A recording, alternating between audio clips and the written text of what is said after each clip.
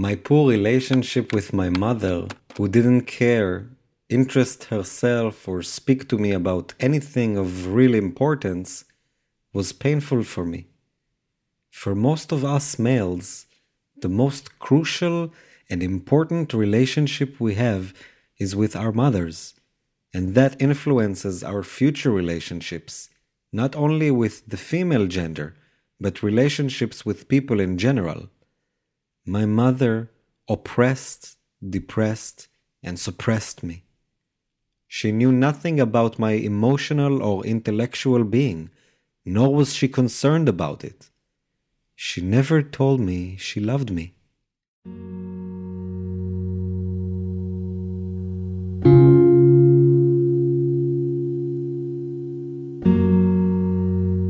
Hi, this is Julie Gray, and these are the true adventures of Gidon Lev. Episode 15, Mother.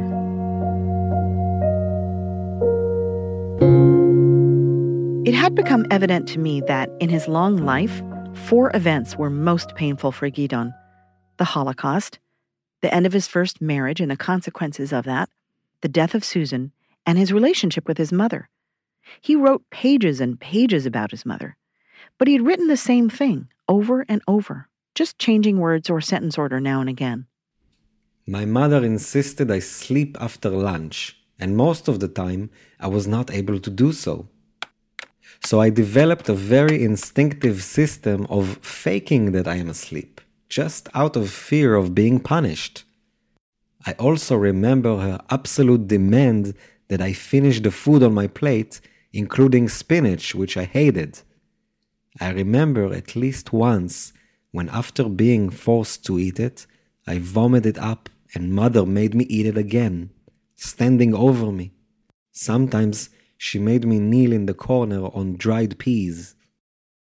Mothers forcing kids to take naps and kids pretending to do so is as old as time. Kneeling on dried peas is horrible, but punishments like these were probably not uncommon a few decades ago. But forcing a child to eat his own vomit? Can that be true? My God.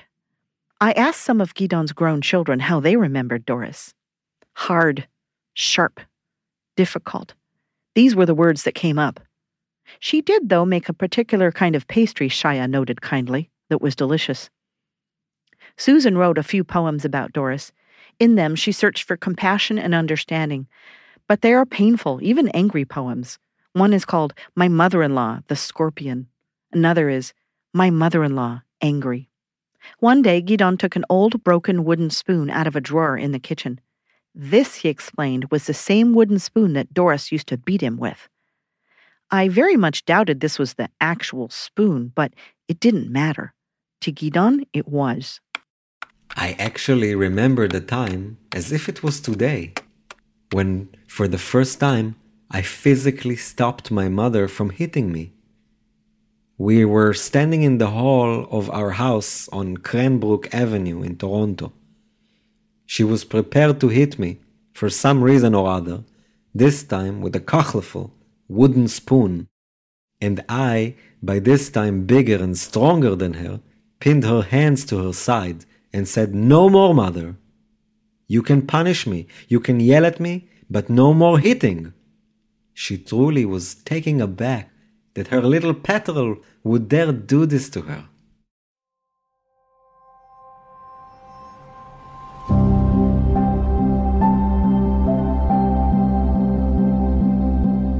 Doris had experienced a terrible childhood trauma herself. In a painful and mysterious family dispute, when Doris was about 8 years old, her parents divorced. It was ugly. There were allegations that Doris's mother, Alice, had been unfaithful to Doris's father while he had been away during World War I. Mother and daughter were separated.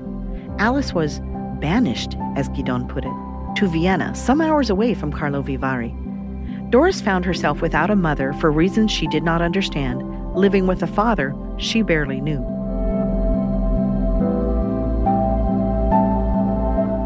There was no evidence of a custody arrangement or visitations.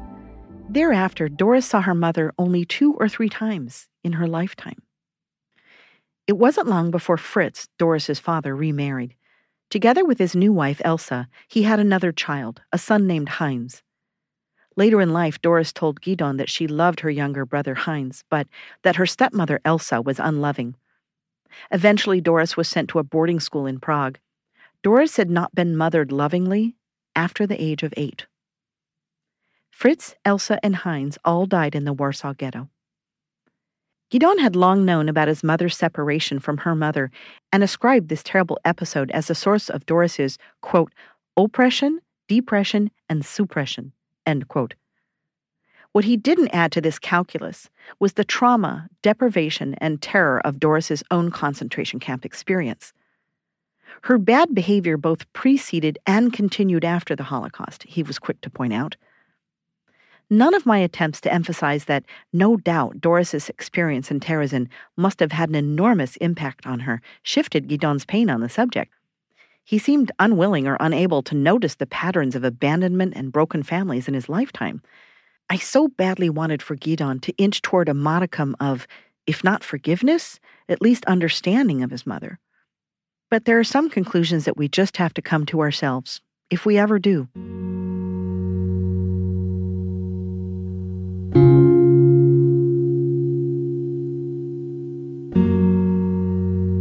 Inspired by the book project, Gidon had shifted into high gear, joining a Jewish genealogy website and adding many friends on Facebook.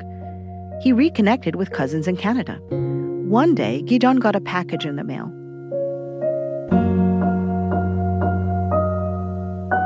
Inside the envelope were letters that Doris had sent to a cousin. In them, Doris wrote with pride of her Peter, a.k.a. Gidon, and extolled the merits of his wonderful wife Susan and their children. In another letter, Doris mentioned that she suffered anxiety attacks and that the past was very painful for her. This peek into Doris's thoughts surprised Gidon. He softened just a little. I do remember times when my mother was happy, joyful even, in Prague when she was working at home making hats. Sometimes she would sing. She had a beautiful voice and she loved to dance. She also had a great love for opera. This love she did instill in me. Die Gedanken sind frei, kein Mensch kann sie warten, sie fliehen vorbei in nächtliche Schatten. Kein Mensch kann sie wissen, kein Jäger erschießt, die Gedanken sind frei. Und wir bleiben dabei.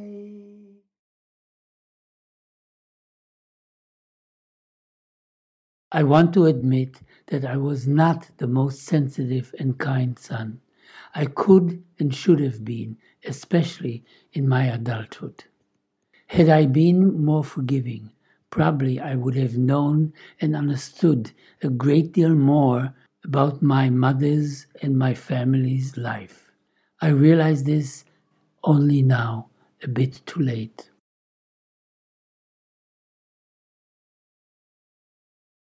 I told Gidon it was natural that he felt anger toward his mother, but he shouldn't turn that anger into guilt.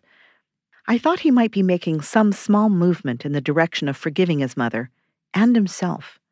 For such a garrulous person, Gidon very often did not wish to speak on this particular subject, so I was always cautious when broaching the topic.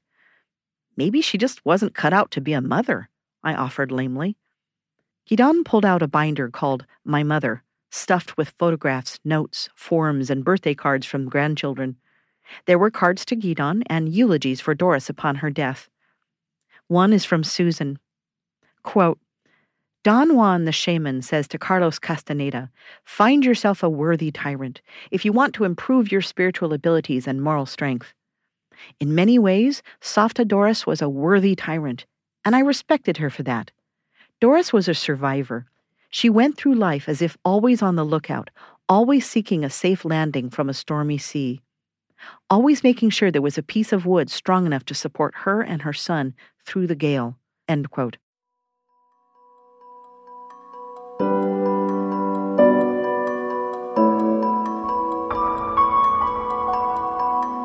There was something else in the binder. 12 yellowed, crinkled, handwritten pages titled Concentration Camp Years, 1941 to 1945, as written by Doris. Guidon said he'd never seen this document, yet he is a keeper of records. He had boxes and files of photographs, clippings, and papers. Had he truly never seen this? Or was his memory playing selective tricks on his mind?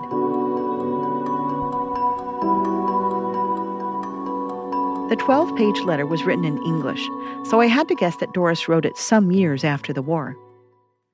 I had never heard anything from Doris's point of view about this chapter in Guidon's life. It was like opening a time capsule. I must admit, I was surprised by Guidon's reaction. This isn't true, he said, pointing to a paragraph. That isn't true. She just made this up. I was at a loss for words. She made it up? Wasn't Doris the grown-up in the situation? Wouldn't her memories, if anything, be more accurate than Guidon's? But Guidon was on a roll now. He spotted something else, shot up and went to his files. He was keen to prove his mother wrong about one specific point, that his grandfather was with Guidon and Doris when they were transported to Terezin. If my grandfather was with us, he would have helped me carry my bag, Guidon sputtered, his face reddening with emotion. He would not have let me carry it so far in the snow. Gingerly, I showed him the transport paperwork again. His mother's, and his grandfather Alfred's. They were all on Transport M on December 14th, 1941. Guidon, I said as gently as possible, your grandfather was prisoner number 339. You were prisoner number 885, and your mother was number 884. The Nazis probably separated the men from the women and children. He was there. He just wasn't with you. Guidon was experiencing a terrible emotional flashback, and I felt responsible for it. Angrily, he picked up a pen. I intervened. No writing on this document Doris had written. I made a copy for him so he could correct away if that's what he was moved to do. The end of the following passage of Doris's set him off again. Quote, through all this, we saw Ernst for a few minutes every day, and even sometimes a little longer, and he made plans for the future. That kept us going. Ernst loved his little boy so much and truly tried his best to stay alive. Ernst's father, Alfred, came down with a twisted stomach and died an awful death in Theresienstadt. Nobody operated on him. He had a heart of gold and loved us all so much. There was something in the coffee the Germans gave us which prevented the women to have their periods. Actually, it was a good thing, as we only had cold water to wash us, the children, and our laundry. Of course, we all had lice and tried the best we could to keep clean. I also came down with TB. By then there were sick rooms established and Jewish doctors from transports helping us. I was lucky. There were 2 doctors from Karlovy Vary. One was our family doctor, Dr. Feldman Fisher, the other Dr. Lowenstein. They got me into a sick room and helped me as best they could. There was 1 small cup of milk and a little supper every day, but no medicine. I had a cot at an open window so there was fresh air. My Peter, who slept with me before, miraculously did not get the disease, TB, as we later found out. Those 2 doctors saved Peter's and my life. All the sick people had to be reported, and they were shipped to Auschwitz. Those 2 doctors kept my name and number from the list twice or 3 times. All the Jewish doctors who worked with us were later shipped out and perished. I was nearly a year in the sick room, and Ernst, as best he could, looked after Peter. End quote. It didn't happen that way. Absolutely not true, Guidon said with angry finality. I saw my father twice. But Guidon, she writes right here. She's wrong.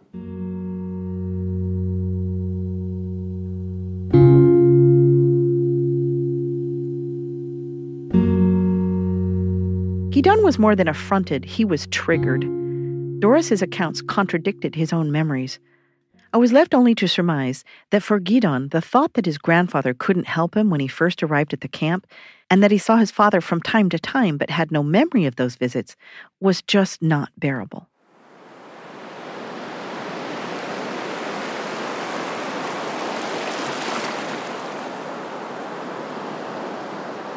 One warm autumn afternoon in Tel Aviv, Guidon and I stood knee-deep in the Mediterranean. We were throwing breadcrumbs into the water as part of the Jewish New Year tradition of throwing away regrets and wrongdoings of the past year and leaving an opening for doing better in the next. Gidon had never done it, but he was game.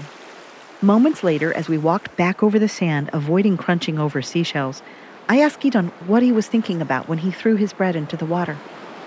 My mother, He said a little stiffly. What about your mother? I asked a little disingenuously. Gidon knew how I wanted so badly for him to forgive Doris. I want to think about her more kindly, I guess. We clambered back up and over the concrete wall meant to keep us out of the estuary from whence we'd made our way to the sea. Don't tell anybody. Gidon said, as he held out a hand to help me up and over the rocks. Is it okay if I include this, Gidon? I asked months later.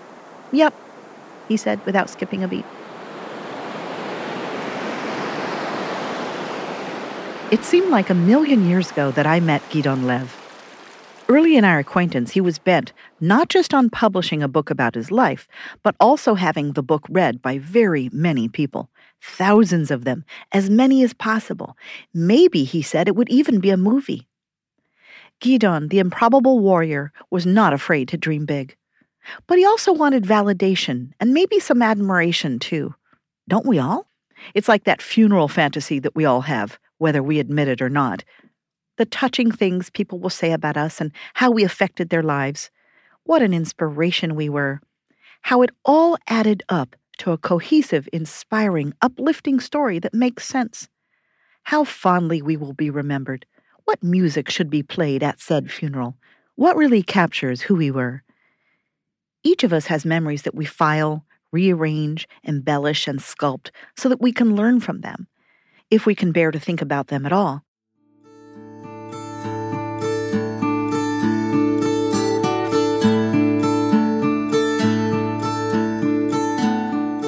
Maybe as an octogenarian, Gidon was able to be so honest about his life because he felt he had nothing to lose, having not just survived, but also flourished and embraced that most essential part of himself, his complicated, contradictory humanness, and made peace with it. We are all inventions of ourselves in the end, and curators of our narratives.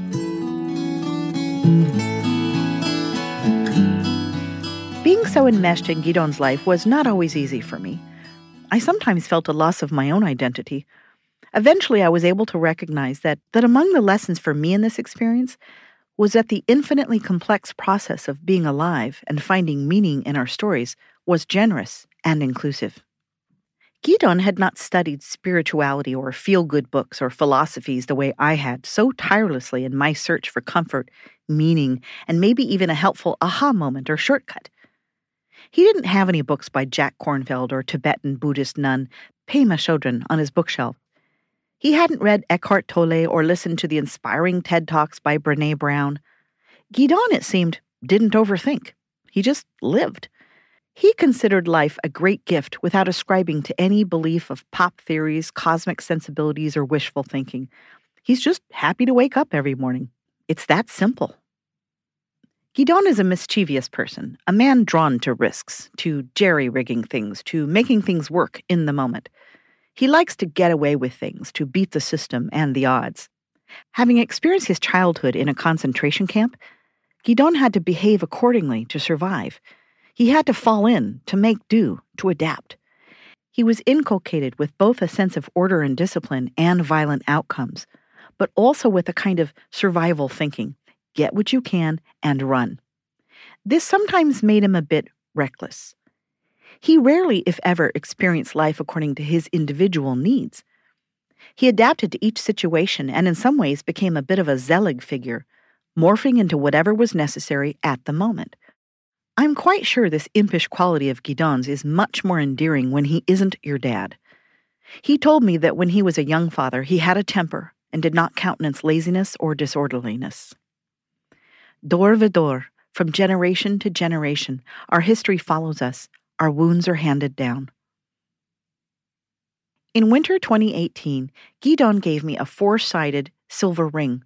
On one side was a heart. On another was Gidon's name. On another, the date. On the last side, the word Hineni, here I am.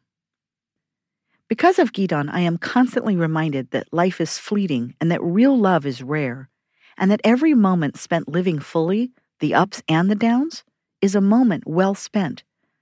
I will benefit for the rest of my life with lessons learned, patience taught, and memories made with Gidon Lev. He's taught me to slow down and to be kinder, more patient, and more deliberate in what I say and do. He's taught me to be both more shrewd and more trusting. Gidon gets scared sometimes, it's true. It frightens him when he doesn't feel good, which isn't that often, thus the fear. No matter what life threw at Gidon, he was willing to show up for whatever came next. Setback, schmetback. Carrying on is as natural as breathing to Gidon. That, I realized, was what I wanted to learn from him, that willingness to keep creating and living no matter what had happened before or could happen again. Gidon's story is not just that of a Holocaust survivor. His is the story of a man who lived, and the people lucky enough to have known him. I count myself inexpressibly lucky to have been one of those people. Gidon's eldest daughter, Maya, grew up in California with her mother, Naomi, and her other siblings. Yanai grew up in Israel with his father, Gidon, and his other siblings. Susan raised Yanai as her own son, and the bond between them was a deep one. Gidon, Susan, and Naomi made sure that Maya and Yanai got to see each other from time to time and to know their half-siblings living on the other side of the globe. It wasn't always easy, but there is a loving and enduring bond among all of Gidon's offspring today. Gidon and Naomi don't see or speak to each other very often, but they seem to have made some effort to heal and move beyond the past. If the lives of the children they had together are any indication, that's exactly what has happened, and more. Gidon's relationship with Maya is a loving and tender one, and he enjoys loving relationships with all of his kids. 4 of the 6 Lev offspring live in Israel, and Gidon regularly sees them. Gidon has 15 grandchildren and 2 great-granddaughters. We never did get to the bottom of the dated pendant with the emblem of Terezin on it that Gidon's father gave to his mother before he was sent to Auschwitz. We'll never know what the date on the pendant meant or how Ernst was able to come by it. Through Doris's testimony, we confirmed that Gidon's childhood family doctor, Dr. Feldman Fisher, was indeed imprisoned in Terezin. We have found no record of his fate. A black marble memorial plaque memorializing Gidon's father, grandparents, and other relatives who died in the Holocaust can now be found on the wall of the new Jewish cemetery in Žižkov, Prague. It includes a special name, Terezi Low, Gidon's grandmother, whose actual burial site is either lost among the vines or was looted and used to pave a public square in Prague. We'll never know for sure. Gidon's mother, Doris, is buried on a hillside overlooking Netzeret Elit. Gidon has not visited her grave in some time, but together we shall. The wooden spoon that Gidon said Doris beat him with has mysteriously disappeared. On March 3rd, 2020, on Gidon's 85th birthday, just before the global pandemic that would make such things impossible, we went ziplining in the Judean hills outside of Jerusalem. Gidon went first, and his delighted laughter echoed off the canyon walls as he flew over the rocks and between the trees. I buckled up and followed him.